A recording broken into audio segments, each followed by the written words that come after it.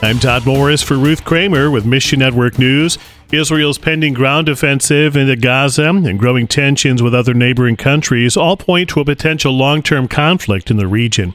Over 350,000 Israeli reservists have been deployed.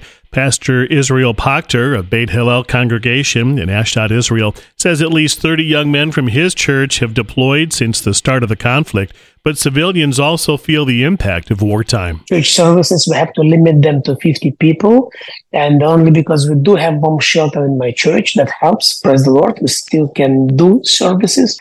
But even just drive to the church is dangerous because we can caught on fire at any time. So we have sirens, people need to run to the bomb shelter. Please pray for Israeli Christians showing Christ to their scared and grieving neighbors. Studies show that Muslim immigrants' rate of entering the U.S. continues to increase. Many fled their homeland to escape war, while others came seeking economic opportunity.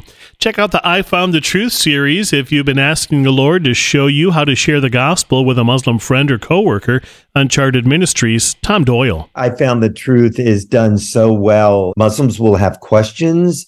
It could upset them a little bit, but typically it just brings them into a spiritual conversation. And that's what we're all looking for, is an opportunity and openness to talk to them about Jesus. In each video, a believer from a Muslim background describes how they met Jesus and why they began following him. Watch the series at missionnews.org and then share the link with a friend.